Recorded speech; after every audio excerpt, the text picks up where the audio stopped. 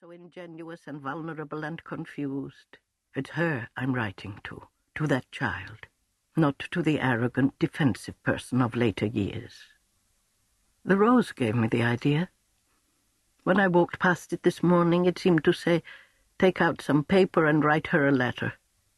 I know that one of the agreements we made when you left was that we wouldn't write, and I'm sticking to it, but reluctantly. These lines will never make their way to you in America. And if I'm not here when you come back, they'll be here waiting for you." Why do I say this? Because less than a month ago, for the first time in my life, I was seriously ill. And so now I know that among all the other possibilities, there is also this one, that in 6 or 7 months I may not be here anymore to open the door for you and put my arms around you. Some time ago, a friend was telling me that when sickness comes to people who have always been healthy, it strikes them suddenly and violently.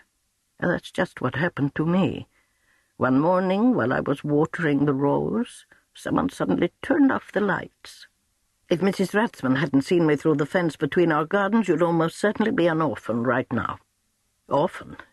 Is that what you call someone whose grandmother has died? I'm not really sure.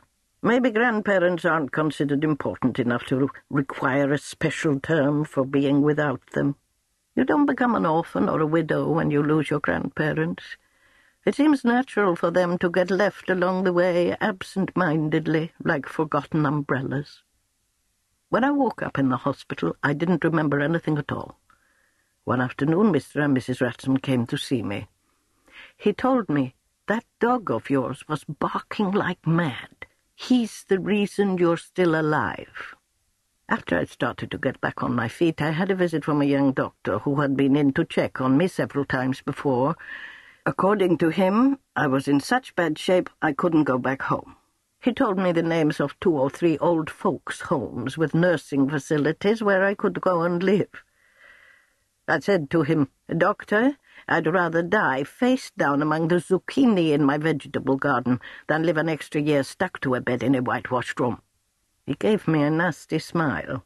"Lots of people say that sort of thing," he said, "and then at the last minute they come running back here, desperate to be looked after and trembling like leaves." 3 days later, I signed a ridiculous statement in which I declared that if I should die, the responsibility would be mine alone, gathered up my little belongings into a plastic bag, and headed for the taxi stand. As soon as Buck saw me at the gate, he started running round in circles like a crazy thing.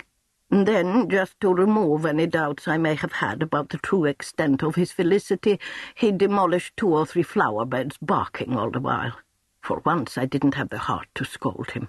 When he came up to me with his nose covered with dirt, I said to him, "See, old boy, we are together again," and I scratched the back of his ears. Since my incident, the left side of my body doesn't obey my commands the way it used to. My left hand especially has become very slow. I hate to let it get the better of me, so I'm forcing myself to use it more than my right one. In any case, it looks as though my autonomy is shrinking. So I've given Walter's wife a set of keys. She drops in for a visit every day and brings me whatever I need.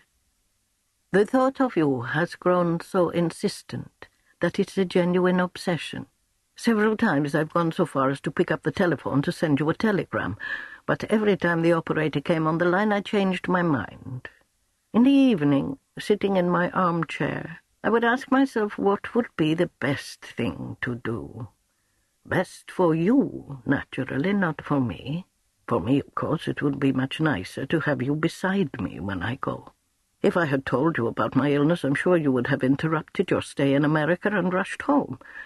And then, who knows, I might live for another 3 or 4 years, maybe confined to a wheelchair, maybe even with my mind gone, and you would do your duty and look after me. You'd do it with dedication. But as time passed, that dedication would transform itself into anger and resentment. Resentment because the years would have passed and you'd have wasted your youth. Because my love, with a sort of boomerang effect, would have forced your life into a blind alley. Or so the voice inside me that didn't want to telephone you said.